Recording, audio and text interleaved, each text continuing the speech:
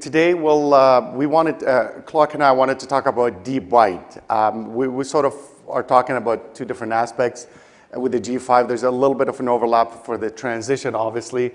But looking at bridging the past and the future with G5, I had the pleasure of releasing the G5 in Europe last March. And we've gone through the details as to what sort of led it to the G5 to being what it is today. So I want to talk about what we've done prior to G5 and what really created G5, the features that were in G5. How did they come about in the first place? Because they didn't come in from thin air. I'm a proud graduate of McGill University and the Université de Montréal, and I carry that with my heart everywhere I go. And I'm also an adjunct associate professor at the University of Pacific. And if you had a chance to visit the new facility, it's awesome. Thank you, Bob, for that. And I have practices in Calgary and Vancouver, and each one in downtown is Invisalign only.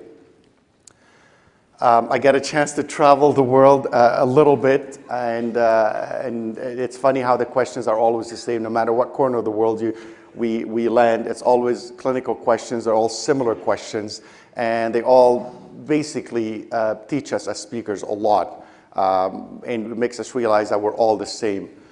Even if the language is a little bit different sometimes.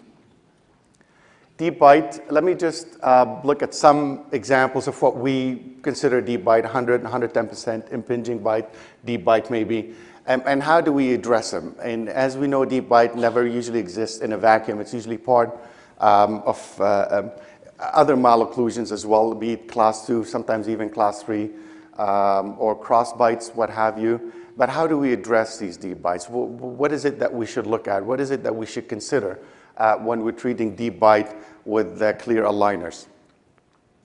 So opening up the bite in the anterior portion is certainly a big part of this, but it's not the only thing. There's other factors to consider as well. And let's look at just one case as an example, and we'll look at it and see what we've done.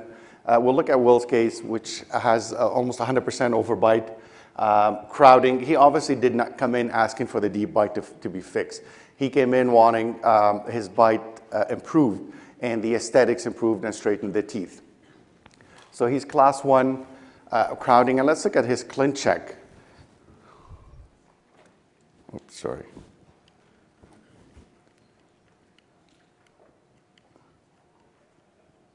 Just wanted to go through the video, the ClinCheck.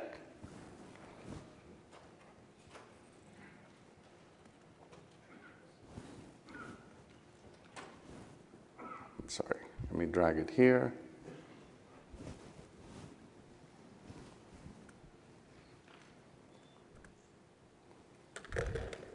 Just trying to drag it to the other screen. It's just showing on this one.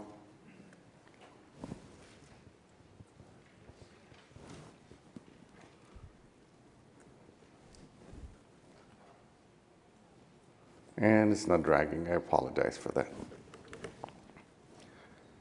So we'll look at screenshots of the ClinCheck. One of the things that I've done before the G5 is in order for me to open the bite and be able to move the posterior occlusion out of the way, we used to place horizontal attachments on the upper incisors. Now, these were attachments that were prescribed in the ClinCheck, but not actually filled in with composite resin. The idea behind it is they act like turbos, whereby the patient bites into it. It creates a posterior open bite, separates the upper and lower posterior teeth, and that will allow us to move the teeth with a lot less resistance from the antagonist teeth. And again, that was before the G5, or what probably led to some of the features that we see in G5 today. So opening up the bite in the posterior region was certainly a big part of this. But looking at leveling that curvus P, it's not, sorry, let's go back in here. Looking at leveling the curvus P, it wasn't simply opening up the bite. It was intrusion of the anterior teeth. It was extrusion of some of the posterior teeth. There's a little bit of proclination involved in there as well. Placement of horizontal attachment at a certain level on the premolar region will allow us to do both. So looking at it biomechanically as we extrude the posteriors, or the bicuspids, we will be intruding the anteriors as well. One of the things that I've always done is before doing any intrusion will be to align the incisors first. Align them first and then proceed into intruding them, and that usually helps a lot more. It makes it a lot easier, it makes it a lot more predictable and more feasible. So going from a deep curvus P to a flatter curvus P, and I keep saying out of 9 specialties in dentistry, we're the only specialty that aims or wants to flatten that curvus P for some reason. So we're flattening that curvus P as much as we can. It doesn't have to be completely flat, but looking at Will's case with the progress, starting off, we're aligning the lower anteriors. We're intruding them a little bit. We're proclining them a little bit as well. And as we progress, we were able to open the bite to what we consider ideal. So we maintain the posterior teeth in a class 1 occlusion. We open up that bite posteriorly a little bit more as well, anteriorly, maintain the midlines aligned, and create a class 1 relationship. So looking at Will, initial and final. Again, if you notice the step between lower 3 and 4, on the right-hand side, you see that gingival step of about 3 or 4 millimeters. That's how much that curvus P had to be leveled by. And now you can look at this, and you'll see how that gingival level has aligned quite nicely. So if we superimpose the anterior, the frontal shots, again, I want to go back in here, just take a look at the step between 3 and 4.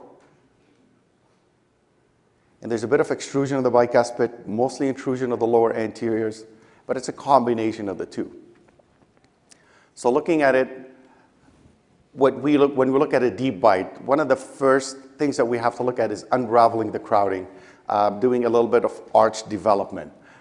We want to level the curvus P and curva Wilson as well.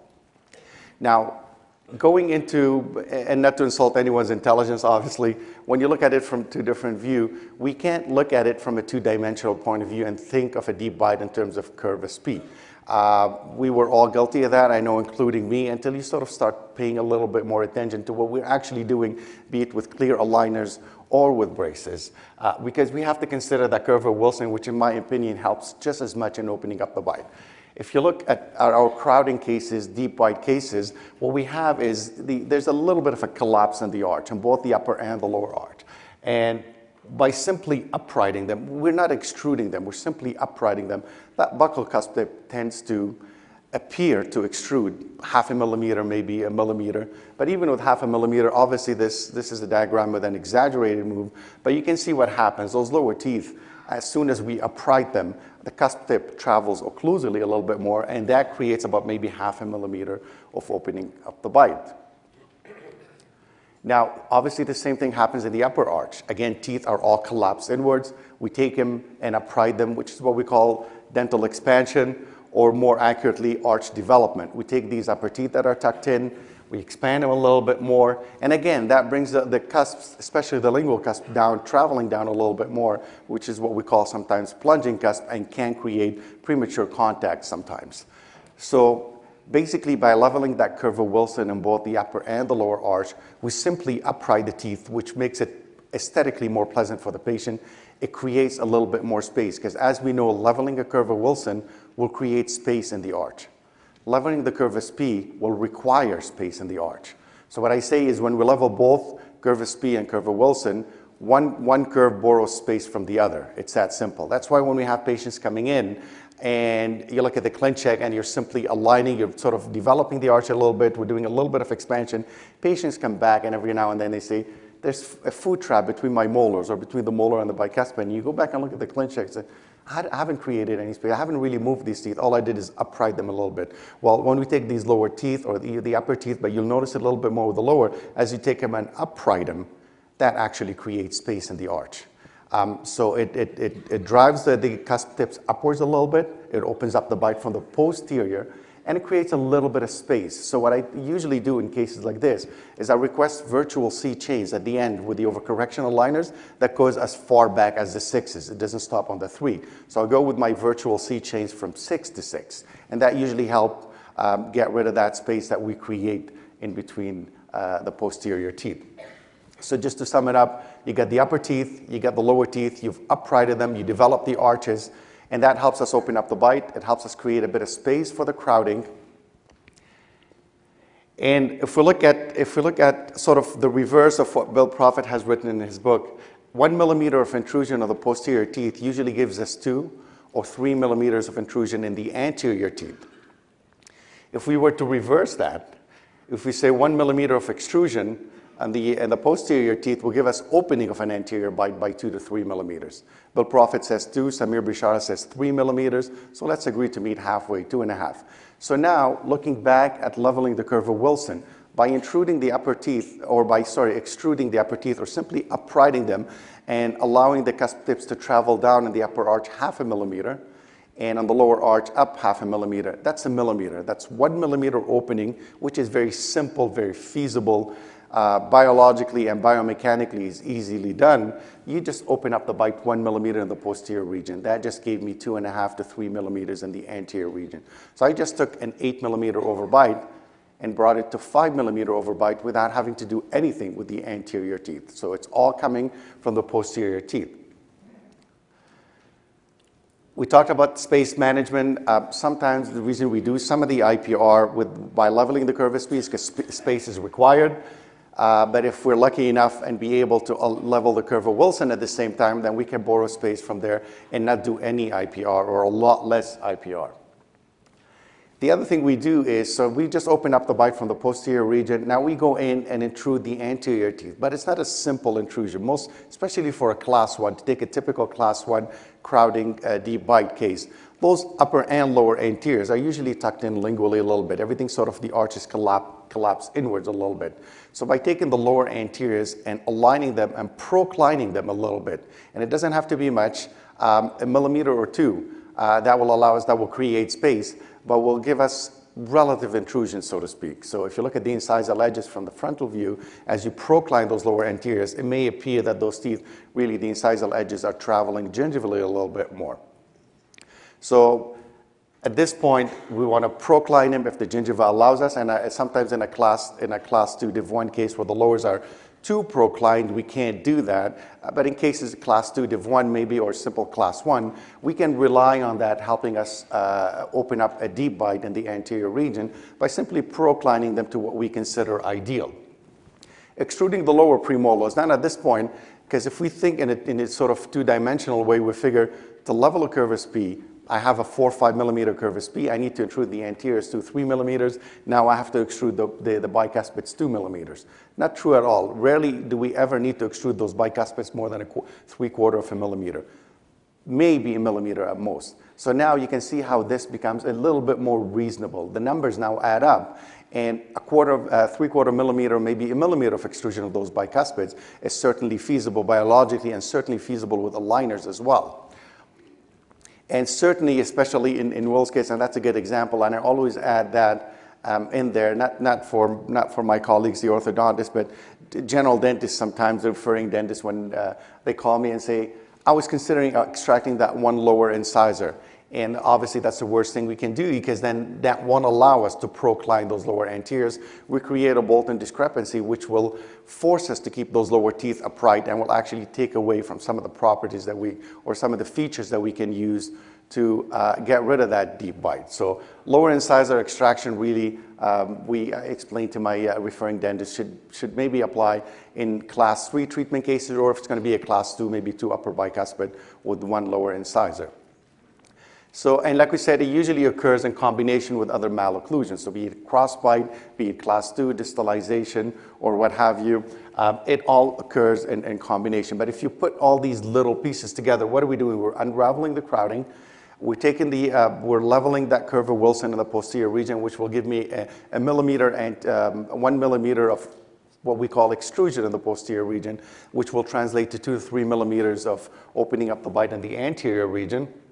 By leveling both the curvus P and curve of Wilson, we're intruding the lower anteriors, maybe a couple of millimeters, proclining them a couple of millimeters. That proclination will give me maybe 0.5 millimeter. So if you do the math, we get 2 to 3 millimeters in there, 2 millimeters of intrusion, another 0.5 millimeter of proclination. We just went from 8 millimeter overbite, if we were to call this 100% overbite, to 50% overbite or 40% overbite. And we're not simply relying on the intrusion of upper and lower anteriors. Now, I keep talking about lower anteriors, but we can also gain some space by intrusion in the upper anteriors as well. Some of our sort of collapsed bite patients can afford to have maybe 1 millimeter of intrusion in the upper anteriors. You probably don't want to do any more than that. You don't want to take away from their smile either. But if you factor in 2 millimeters intrusion on the bottom, 1 on the top, 2 to 3 millimeters from the posterior region, 0.5 millimeter from proclination. Again, we just went from 100% overbite to 40% overbite. So looking at it from a two-dimensional point of view, looking at simply leveling the curvus P, this is not what we're doing. Whether we know it or not, or whether we like it or not, posterior teeth are involved in helping us open up that bite. That also affects the FMA, and we'll look at a couple of measurements as well. The mandibular plane angle will change a little bit. So intruding and proclination of the anteriors, again, mostly the lowers because it's a little bit more stable from a stability point of view. Intrusion of the lower anteriors is a little bit more stable, same with extrusion. Intrusion and extrusion lower anteriors is a little bit more stable than the uppers. And also the uppers will control the smile line as well. So chances are we're not going to want to intrude those upper anteriors more than 1 millimeter at this point. Extruding the premolars, 0.5 millimeter, maybe a millimeter as well. And collectively, all of these put together will unravel the crowding, will improve the aesthetics, will make the patient happy, but will open up the bite quite nicely. And you can easily go on a non-growing patient from 100% to 50% or at least 40%. If we can't bring them to ideal, let's bring them as close to ideal as possible. And if we follow through with some of these patients, patient comes in, young teen, late teens, comes in with a deep bite. Class 1, she's, the picture doesn't do it justice. On the right-hand side, she's class 2-ish a little bit, and I want to distalize on the right-hand side as well. So 35 aligners. Looking at the ClinCheck, at the superimposition of the slides of the ClinCheck, you can see class 2 elastics because there is a little bit of distalization on each side. And that bit of distalization space will allow me to create space to align the upper anteriors as well. So let's look at it from, keep going forward. I want to look at the ClinCheck from the buccal view first.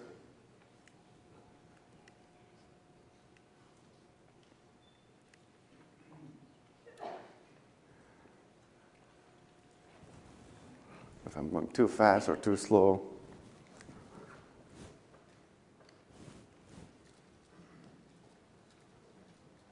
Oh.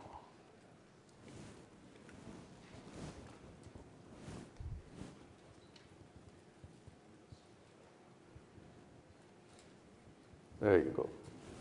Perfect. So looking at it, there's some distalization. I apologize for that. Some distalization to get a socked-in class 1 and bicuspid relationship. Class 2 elastics will certainly help, but you can look at the anteriors. We're torquing them, we're aligning them, and then we're intruding them by the end of the treatment. And clinically looking at it, initially we start with this deep bite by aligner 12. The bite is starting to open up a little bit. Remember, we haven't intruded the teeth yet, the anterior teeth. It's just unraveling the crowding of the posterior teeth and uprighting them. That by itself will just open up the bite a little bit. As we progress by aligner 22, again, we haven't really started intruding the anteriors, but the bite is starting to open up a little bit more. You can see distalization space is opening up in here, and this space will help us ultimately align those anteriors as well. But by the end of it, it wasn't all intrusion of anterior teeth. We've got a nicer class 1 relationship in the bicuspid and in the canine region. And we certainly have an ideal overbite overjet on this young patient. And if you were to compare the ClinCheck with what was happening clinically, you will notice that sometimes clinically we will be a little bit ahead of the ClinCheck in terms of bite opening. And again, that's because of what's happening in the posterior region. Patient comes in, again, class 2, certainly deep bite. We require distalization as well. And like we said, deep bite rarely occurs by itself. Looking at the ClinCheck, again, we're distalizing 36 aligners. And I still do, I usually do an elastic jump on teenagers. except when I need space in the anterior region. That elastic jump is not going to help me. I need to create space in the anterior region to allow alignment. I need space to align those anterior teeth. So I would do distalization. I will still supplement with class 2 elastics. And if the class 2 elastics will give me sort of super correction of the class 2 to a class 1, then I'm happy with that. That's usually never an issue. Looking at it from the buccal view, again, distalization, class 2 elastics, and opening up of the anterior open deep bite. So let's follow clinically. Initially, again, almost 100% overbite, biting into the cingulum of the upper anteriors. Class 2 distalization, opening up the bite. And as we distalize, sometimes we need to reduce the occlusion from these plunging cusps as well, because part of it is expansion, part of it is distalization, and that lingual cusp on the upper 6s and 7s can get in the way and create premature contact.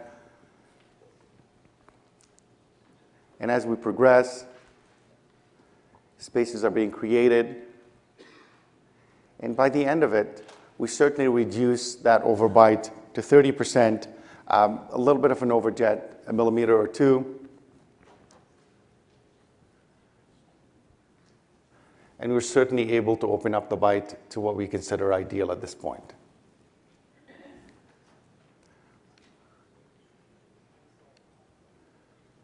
Again, if you follow through, a little bit of arch expansion on the top is visible clinically as well. So pre-treatment and post-treatment, that's certainly a different smile. We did manage to intrude the upper centrals only for a millimeter or so. Anything beyond that, what I want to do is level the gingiva, obviously, and that's how I decide how much intrusion to create in the upper arch. We've shown a couple of teenagers, patient ready to retire. She wants to have that upper crown replaced. Her dentist sent her to align the lower anteriors and get that open bite, get that deep bite opened a little bit more so we can replace that upper left central incisor with an ideal crown, with an ideal bite. Same thing, unraveling, the arches collapse a little bit. You can see it clinically. And as we expand the arches or develop the arches and then intrude the anteriors, especially the lowers, procline them a little bit, we end up opening up the bite to what we consider ideal, and then this crown can be replaced with a new crown, which will be a lot more aesthetic, a lot more functional as well. But if you look at the pre-treatment and post-treatment, look at the posterior region, look at the molars. So what you'll notice is, if we want to call it posterior overbite, it opens up a little bit more. You see a little bit more of the clinical crowns at this point, especially if you look at the lower arch. And again, this is simply uprighting those posterior teeth, leveling the curve of Wilson. It gives her a little bit of freedom of movement with the lower arch, and it will allow me to open up the bite in the anterior region, and then a little bit of intrusion, a couple of millimeters of intrusion on the lower anteriors is all we require at this point to open up that bite. And again, you see arch development or arch expansion. So you don't necessarily have to request it. You simply request expansion or development or increasing the intermolar distance, whichever way you communicate with your technician. Developing the arch simply takes care of the curve of Wilson, and that opens up the bite quite nicely. And a teenager with an elastic jump this time, I didn't need much space in the anterior region, class 2 with a deep bite. So I requested an elastic jump at this point, but align the teeth, have her wear the elastics full time. And at this age, at 12 years old, it really doesn't take long for that elastic jump to take effect, because we're taking care of growth, not because we have a magic wand. She's trying to get closer to a class 1 relationship at this point. And by the end of it, she's certainly sitting in a better class 1. That bite opens up nicely. The midlines are on. And it didn't take as much work as we initially thought it would by looking at 100% overbite. So pre-treatment and post-treatment. And if you look at the ClinCheck, again, that was an elastic jump. Aligning, a little bit of proclination of the lower anteriors as well with that elastic jump because of the class 2 elastics.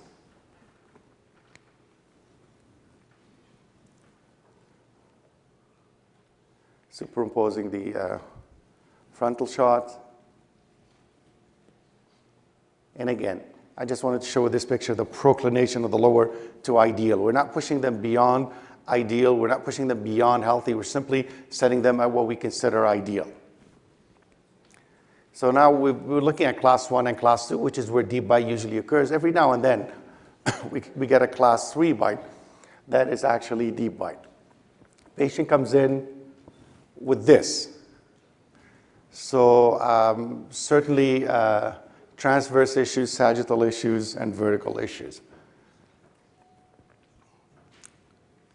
Just looking quickly a little bit, because it is a little bit different. Her treatment was a little bit different. We still rely on the bite, on leveling the teeth in the posterior region. We'll do the analysis, and then we'll look at the comparison afterwards. I did the Ricketts and the Steiner analysis. But she's got an anterior cross bite, and she's got mobility on those lower anteriors from occlusal trauma. Try to get her, see if she was pseudo class 3 maybe, see if we can bite her edge to edge, as she wasn't capable of biting edge to edge. That lower 5, the lower right 5 has migrated distally. She's actually missing the 6. There's a little bit of super eruption on the posterior teeth as well, and it's certainly exaggerated lower curvus P. And looking at her ClinCheck, decided to level that curvus P, develop the arches. I wanted to see where her bite is. I needed to procline the upper anteriors as well. But I did the first ClinCheck. We did 2 phases. We did refinement on this patient. I did no elastics, and I did no interproximal reduction. What I wanted to do is decompensate the upper and the lower arches first, basically level that curvus P, get her out of that deep bite, see where she's at, and then decide in the refinement what we need to do really to get her real bite, to get her real occlusion. So same thing, extrusion of the bicuspids, intrusion of the lower anteriors, a little bit of proclination and alignment of the upper anteriors as well. And in the second phase, when I did refinement, I did some interproximal reduction. That interproximal reduction in the upper arch was simply for black triangles. It had nothing to do with a Bolton or anything. It was simply black triangles. And on the bottom, it's because she had a class 3 tendency. She was biting edge to edge at the end of the first ClinCheck. You notice the power ridges on top. The power ridges on the upper anterior teeth is because I want to torque the upper anteriors. I don't want to flare them out and create spaces. I want to apply buccal crown torque, lingual root torque. The reason I have them on the lower teeth is whenever I work on a class 3 patient, I do interproximal reduction, the last thing I want to do is take those lower anteriors and tip them in. So what I want to do is I want to request lingual root torque, which will automatically give you these power ridges, which will allow the lower teeth to translate. So we IPR, we create space. I don't simply want to tip them in. I'll have them translate, and these power ridges are extremely important for that. So following through her treatment, and as we progress, deprogramming, I believe deprogramming, the aligners does a good job deprogramming, getting the muscles out of the way so the patient can find her bite. And as we get at this point that we did refinement, we figure this is her bite. We haven't done any elastics or IPR up until this point. At this point, I started with my class 3 elastics, interproximal reduction in the lower anterior region, a couple of spots just to get rid of the black triangles in between the upper centrals. And within 7 or 8 aligners, we start getting into a nicer bite, a healthier bite. But that certainly, that curvus P had to be corrected before we can decide on any treatment plan. And as we progress, we were able to open up the bite to what I consider at least ideal in an anterior region, shifting that midline. Her midline was off by about 3 or 4 millimeters, and she's got fremitus and mobility on the lower anteriors. The second we got her into this with a little bit of occlusal reduction, see her 6 weeks later, those lower anteriors were quite stable and solid. Now, I didn't want to be a hero and mesialize that lower right 5, but we were able to give her a much healthier occlusion, a class 1 canine relationship, and level that curvus P to open up that bite a lot better. So mostly we did no harm. We did an improvement. We improved the bite, and look at it from pre and post treatment. Again, you can appreciate the buccal torque on the upper anteriors. The lowers, even though we did IPR, we didn't simply retrocline them. And if you look at that 7, the lower right 7, taking that tooth and uprighting it was probably the toughest part. about this whole treatment. I didn't request any interproximal reduction distal to that lower right 6. But I kept an eye on it. At almost every visit, I'll go in with a polishing strip, make sure there's no friction. What's nice about clear aligner treatment is that it's a frictionless system, and we want to keep it that way, and we want to take advantage of that. So going in with a polishing strip, just making sure there's no binding in there, and simply taking that 7, you can appreciate how uprighting that 7 can drive that buccal cusp tip up a little bit more and help us open up the bite a little bit more as well. The nasolabial angle has improved. One of her chief concerns was the upper lip being retruded at the beginning of the treatment. We created a little bit more space for implant in quad 2 and 4. And we traced the ceph, and I wanted to really see how was it we managed to open up that bite. Again, we did the Ricketts and the Steiner, and we now comparing pre-treatment and post-treatment, there was really a couple of values that I wanted from that. Overjet has obviously changed from -6 to +3, so that's quite a bit of a difference, and both the upper and lower incisors played a big part in that. Now overbite improved by 50%, we went from 6.5 millimeters to 3 millimeters, so that's a 50% improvement. This is as close to ideal as we can have her.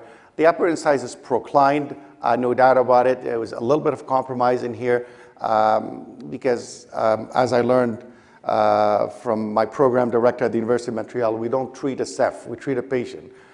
So these numbers may look off a little bit, but in her mouth, that certainly gave her a healthier bite. And her FMA went from 16 to 19 degrees, so 2.5 degrees of bite opening as measured by the FMA. Now this is from the Ricketts analysis. The overjet, you can see, had improved 50% as well. So her FMA actually changed the mandibular angle, but I wanted to look at the Steiner analysis as well. The upper lip to E-plane, that certainly has improved. Maybe not to ideal, but certainly improved. Upper incisors proclined, no doubt about it. Lower incisor, we got them from 91 to 87, to still within the norm, within what we consider ideal and healthy. And comparable to the mandibular plane angle, there was a 1.5 degree difference. The Ricketts analysis gave me 2.5. The number, again, doesn't matter, but there was certainly an opening up the bite, and that wasn't because of intrusion of the anterior teeth, obviously. The posterior teeth, the posterior occlusion plays a role in this, and that's how we were able to treat a complicated cases, by not looking at the anterior portion of the bite only, but at the posterior, because that helps us align everything quite nicely. So when you look at it with the details, we sort of sat down simply because I wanted to learn. I sat down and dissected. And then once you find what's happening, you don't necessarily need to request leveling of the curve of Wilson. You don't need to request things. Just expand the arches a little bit. Intrude and procline the lower anterior if you can do it. Maybe intrude the uppers a little bit as well. Extrude the bicuspids.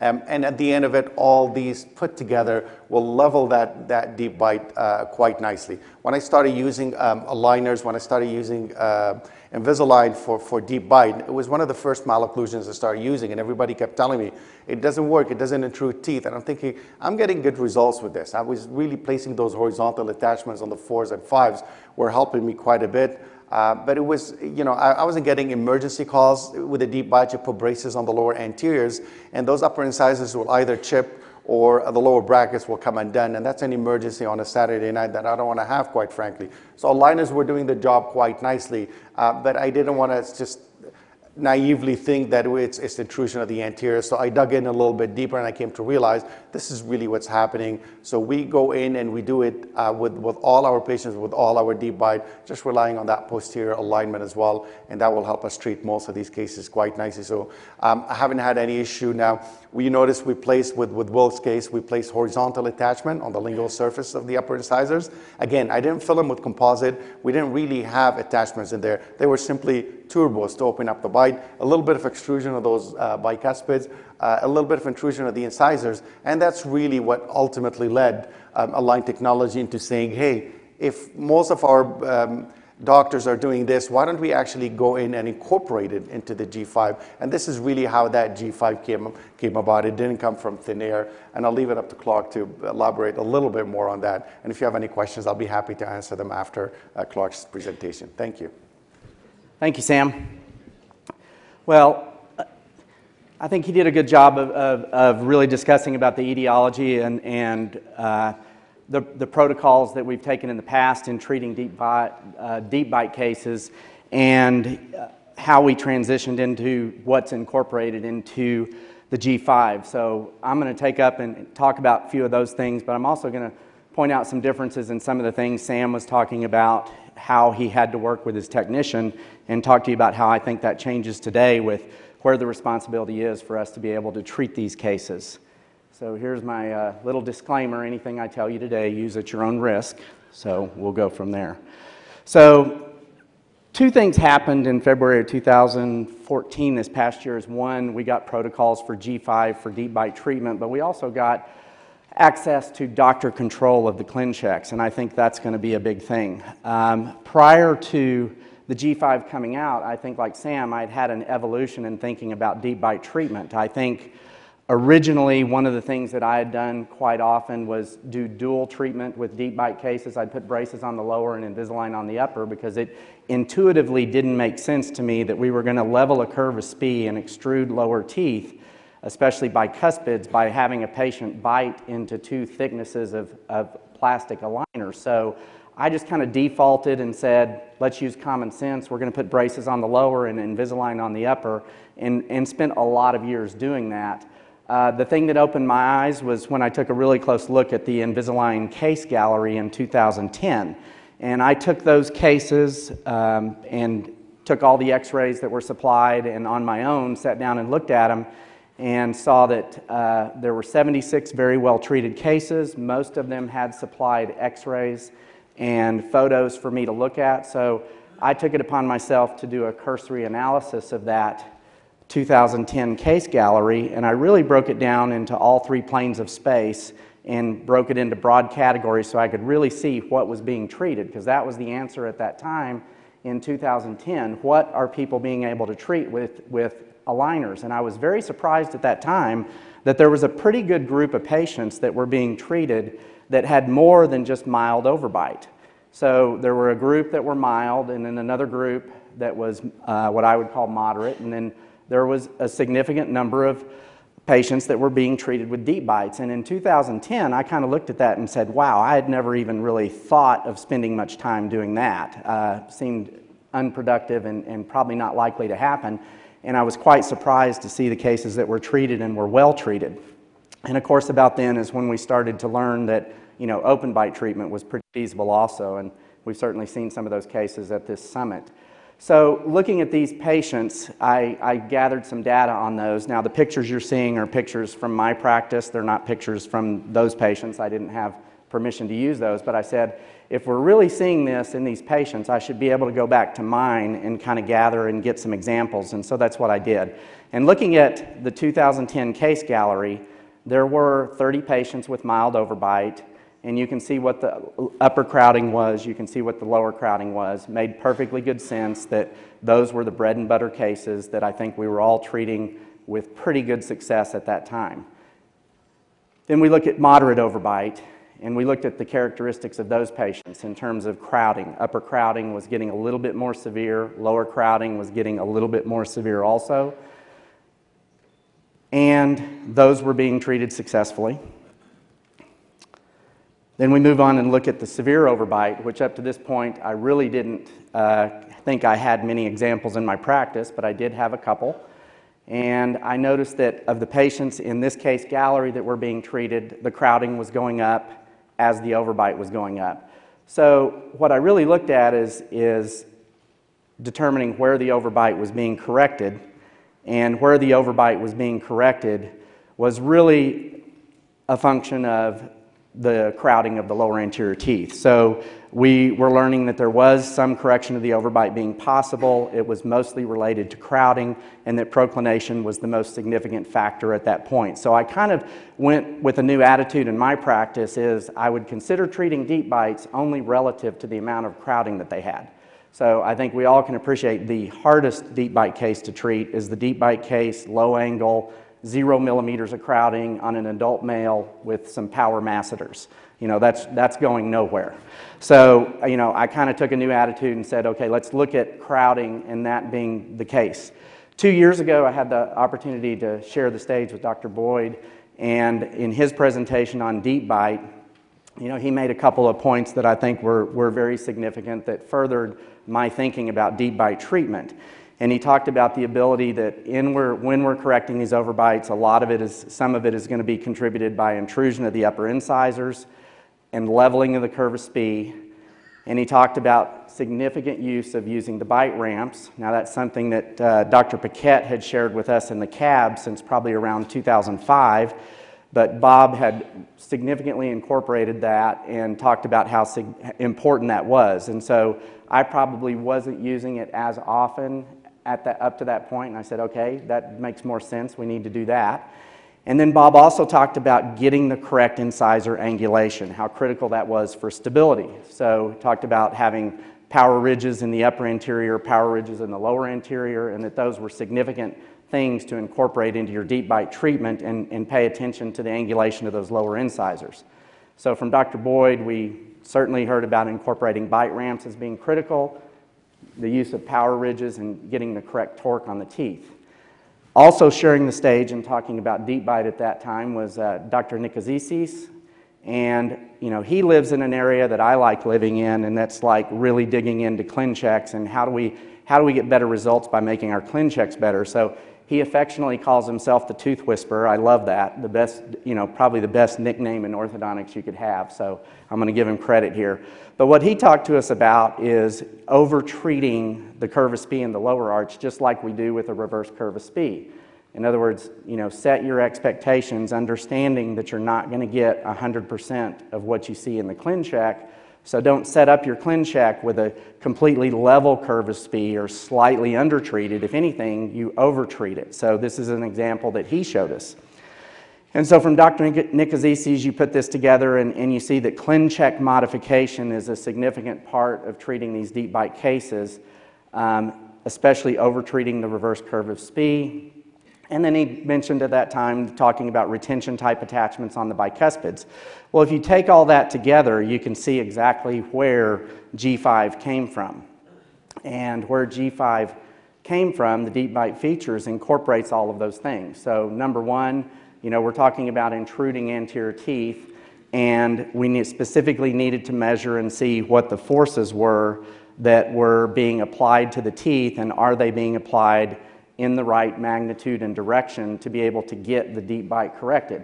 And as John Morton and his team looked at this, of course, they find the answers to those questions, or as they say, solutions, and they determined that no, the forces were not being directed down the long axis of the tooth. So what was incorporated into the aligners was a pressure point, and it's important to note that anytime you have a feature in Invisalign that's incorporated, you also need to know what triggers that feature to show up. So what triggers that feature to show up is at least a 0.5 millimeter of intrusion.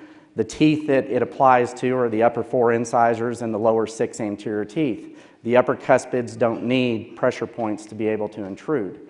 So it's these teeth that are affected. You need at least a 0.5 millimeter of intrusion for those to be triggered, and you'll get the importance of that in a few minutes.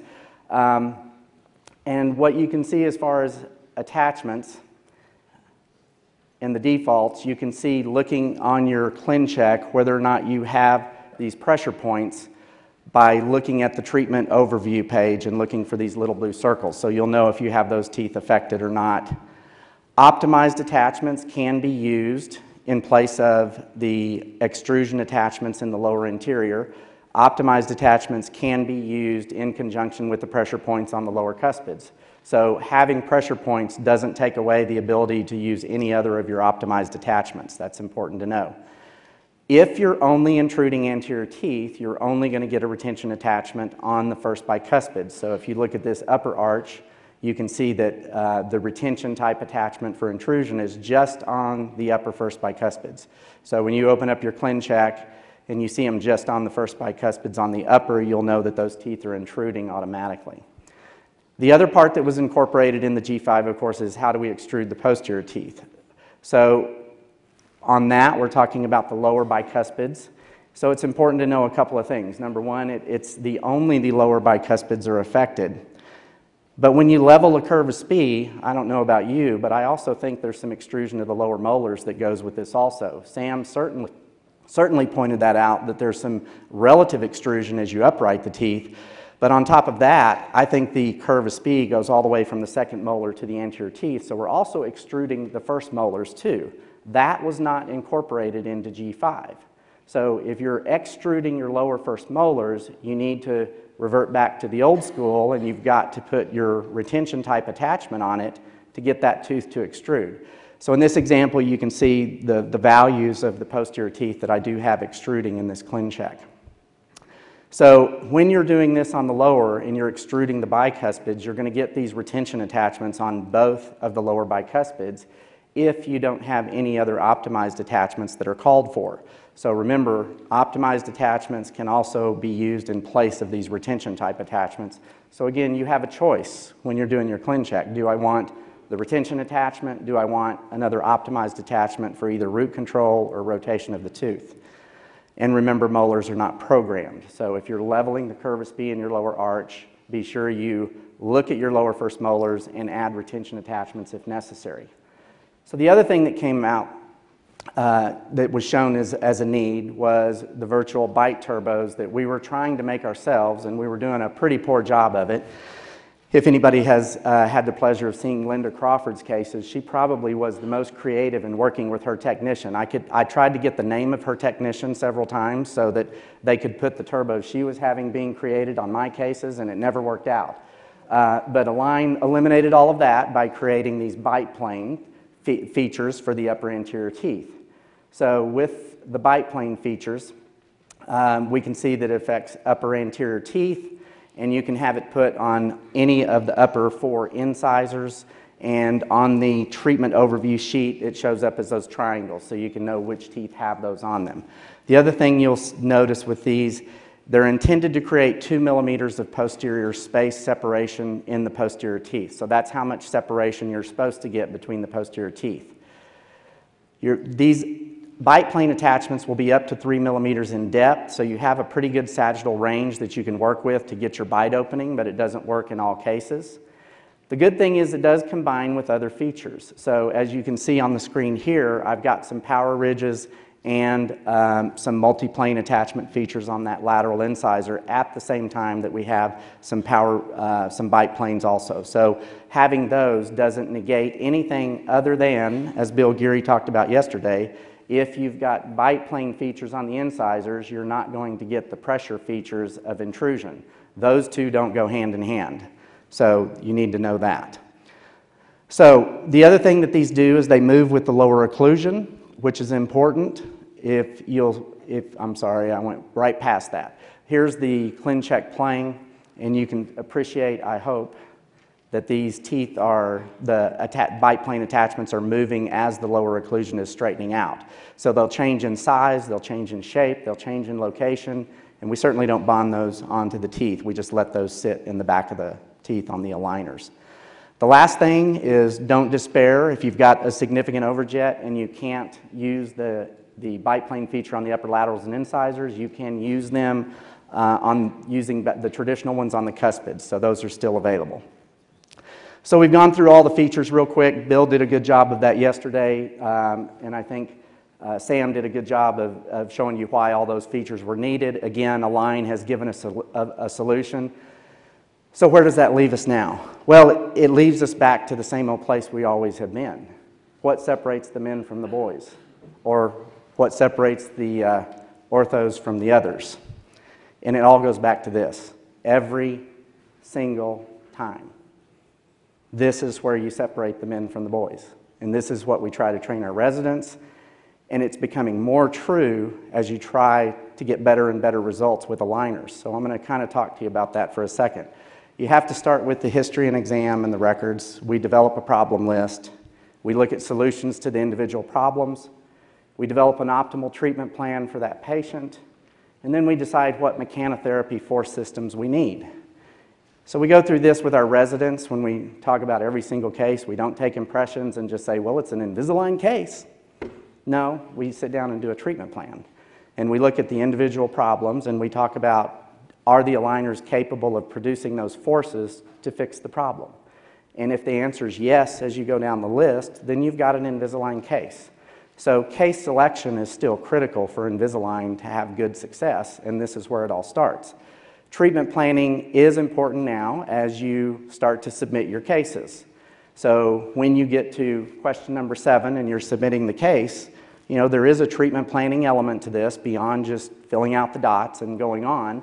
You look at a case like this and you have to make a decision. Am I intruding the upper anterior teeth or the lower anterior teeth? How are we fixing the deep bite? Well, of course, you look at your comprehensive exam and your photos and you see in this patient, we certainly probably are not going to intrude the upper anterior teeth. They look very pleasant in her face and smile. So we need this type of information. Again, diagnosis and treatment planning. If you choose to extrude the posterior teeth, then you're going to need to put bite turbos in. So if your solution is, I'm going to extrude the posterior teeth and intrude the anterior teeth, then you also have to make a decision on bite plane features, all part of the treatment planning process. Well, that's well and good, but we still haven't gotten to what I think is the meat of why we can be so successful treating these cases, and that is what puts it all together now was that other little feature that was released in February of last year, which was ClinCheck Pro. And the unique features in ClinCheck Pro, the one thing that we had all been asking for and we wondered how valuable it would be is the ability for the doctor to control the tooth movement. So we do have a feature in there where we can control the individual tooth movements. We've got a series of buttons where we can control the crown movements. We've got a series of features where we can control the root movement, the root torque specifically. The one thing that's missing is we don't have a button for sagittal movement of the teeth.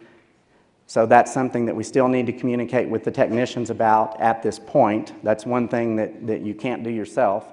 There will be a new version coming. For those of you who haven't seen what's coming in ClinCheck Pro, I would say please go look at that upstairs on the 3rd floor. It's exciting and amazing, the things we're going to be able to do. But anyway, we can now move the teeth, but that still isn't the kicker. Here's the kicker. The missing link we've always had is we didn't know where we were moving the teeth, and we had no idea where the teeth were being moved. Now we have that information. That was the missing link. We can now tie it all together. The correct diagnosis and treatment plan, the ability to actually control the tooth movement, and then see the values of what the tooth movement is so that we can get to the results that we needed. So when you look at those figures that are given to us at the bottom of the screen, I know the temptation may be for a lot of y'all not to really focus in on that. I'm going to tell you that's exactly what we need to be focusing in on to get good results in our cases, to set up the best ClinCheck possible. And that's what our task is to set up the best ClinCheck possible.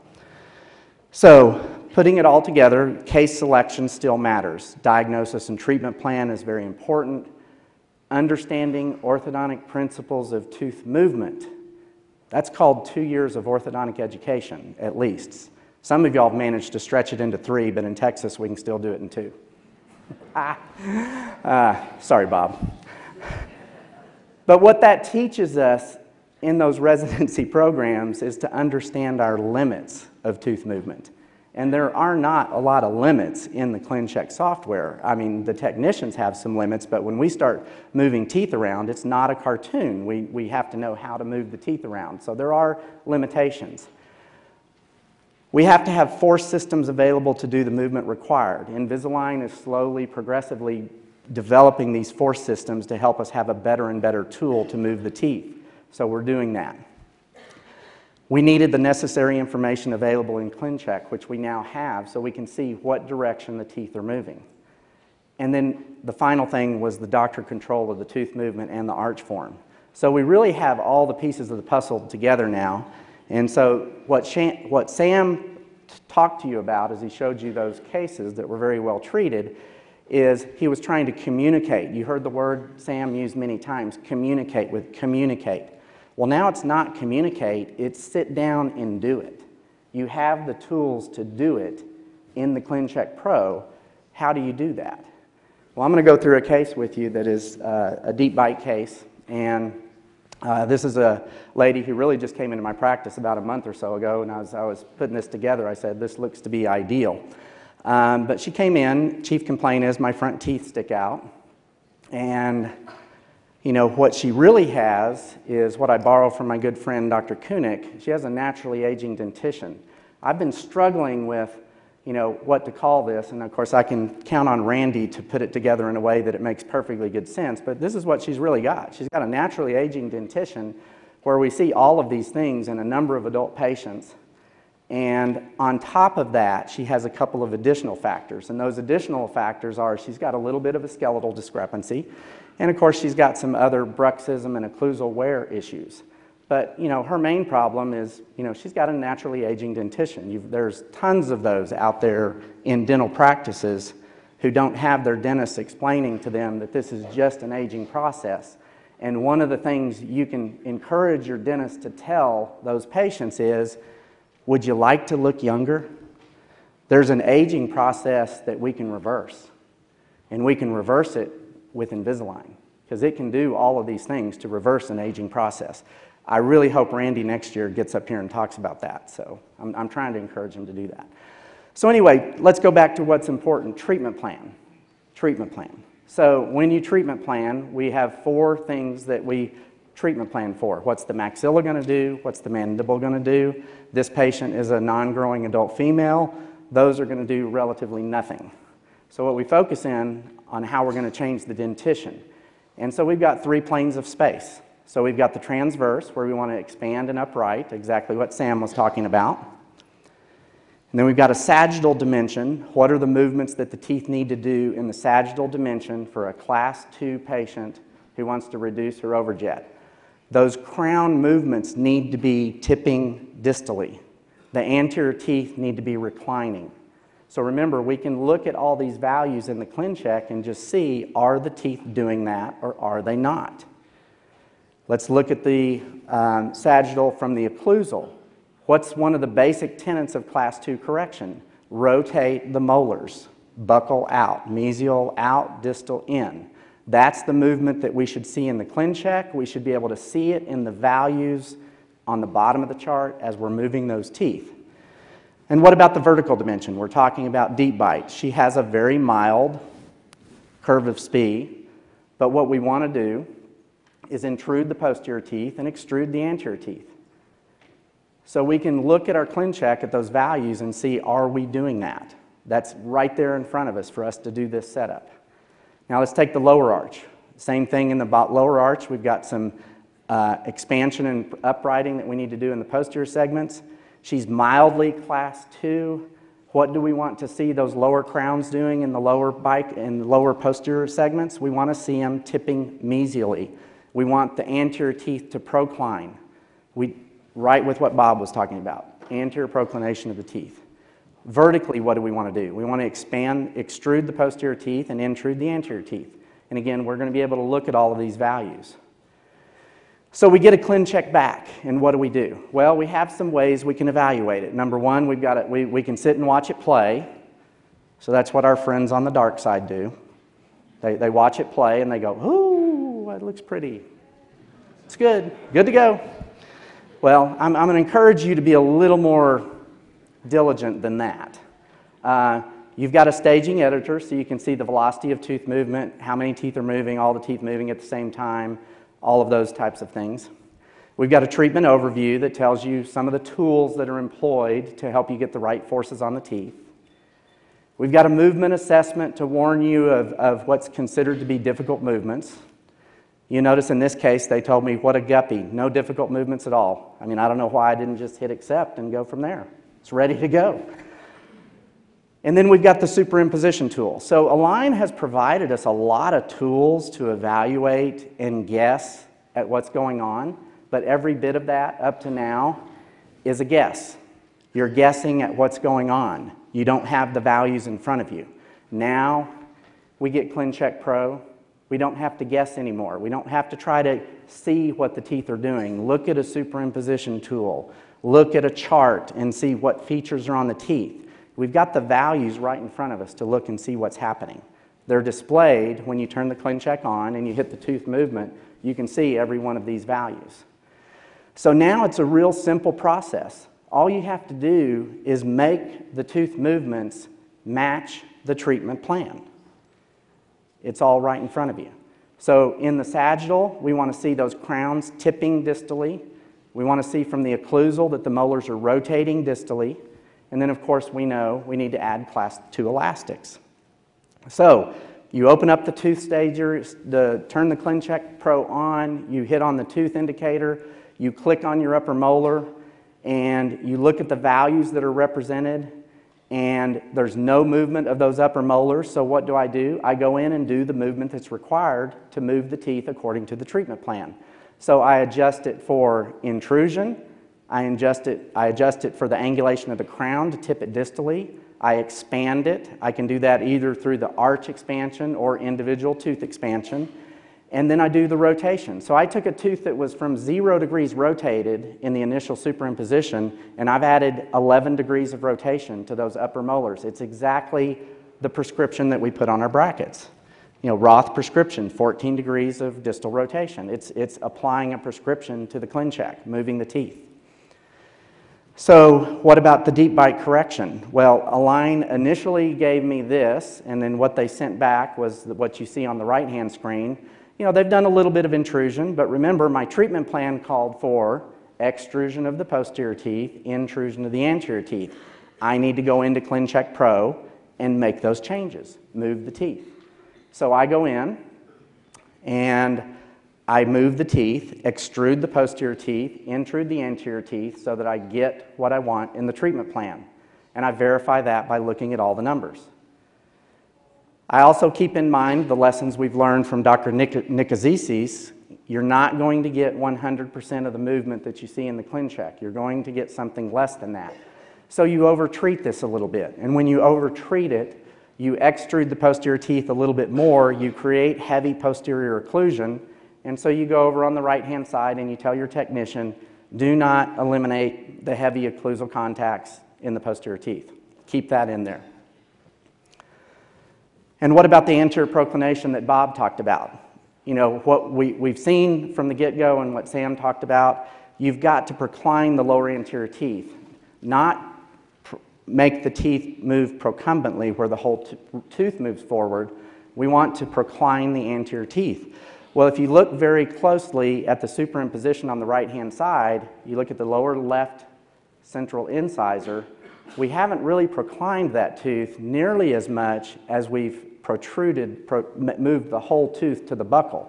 And the numbers illustrate that when we look at it down on the lower left-hand side. You know, that tooth was moving 1.25 millimeters buccally. That's not the movement that class 2 correction is. The class 2 correction should be a proclination of the lower incisor forward. So what do? We go right back into the ClinCheck Pro, we move the root right back where it was, and we take the crown and we tip it out, the movement that we want to see. So watch this play back and forth and you'll see the subtle changes I made in the anterior teeth, but we changed them from a procumbent type movement to a proclination movement. And just like Bob Boyd pointed out last year, we need to produce that interincisal angle for more stability. So while, you know, some of us were taught, you know, lower incisor to APO and lower incisor to mandibular plane is gospel, you know, I don't believe in that. I think, not that that's bad, I think that what you do is you take each case individually. This lady needed lower incisors proclining, not being procumbent and worried about staying upright, but proclining. So you have the ability to make that change. So we decrease the root movement, and I'm borrowing from a lot of my friends here. Bill Geary says often and frequently, the less root movement you have in the ClinCheck, the more predictable it is. So I remove the root movement, and I do the crown movement. Anybody heard Willie Diane talk about pushing crowns is more predictable than moving roots? I think I've heard Willie say that a few times. I agree. So what we do is we decrease the root movement to 0, increase the inclination of the crown by almost doubling it from 4 to 7 degrees. So we've increased our interincisal angle. So I think it looks better and it should be more stable. So here's what a ClinCheck modification looks like when I do it today. There's not a lot of really good information there for somebody who wants to look at my modification. So it used to be, somebody would look at my modifications and we were writing paragraphs. I'm assuming that Sam did the same thing on the cases he was treating prior to G5. He talked about how important it was to communicate with the technician. Well, I'm going to tell you there's a lot less communication going on now because we now have the tool to produce the ClinCheck that we need based on treatment plan objectives. And so if you look at this, every single tooth was modified in the arch. That's a ClinCheck modification because as an orthodontist, using orthodontic principles of tooth movement, I know what every single tooth in that arch should be doing. Put the movement into the ClinCheck and you should expect those results. It's kind of like I think of a computer. Bad information in, bad results out. You put good information into the ClinCheck, you tell each tooth how to move and get straightened up, I'm going to expect good clinical results to follow because we're using the orthodontic principles we've learned. So I've adjusted every single tooth, I've modified my attachments, I've modified the IPR based on aesthetics and whatever other objectives I needed.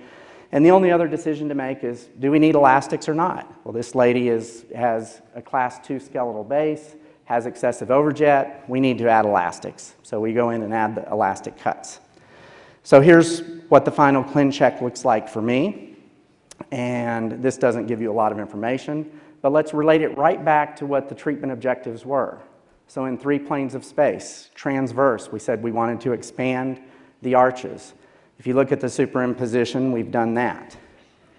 If you look at the sagittal, watch the ClinCheck play, and again, it's not a horrendous amount of tooth movement over time, but all of those crowns are tipping distally a little bit as we're wearing class 2 elastics, and the overjet is being reduced by the help of IPR, class 2 elastics, and changing the angulation of the anterior teeth. We look at the vertical dimension. What did we do? We wanted to intrude the anterior teeth, extrude the posterior teeth. So you look at the superimposition. I know from the numbers that it was what I programmed in, but when you look at it, you see white teeth in the back, which means they've extruded. You see the blue teeth sticking up in the front, so we've intruded exactly what the treatment plan called for. And so that's how you verify that you've got the setup that you wanted.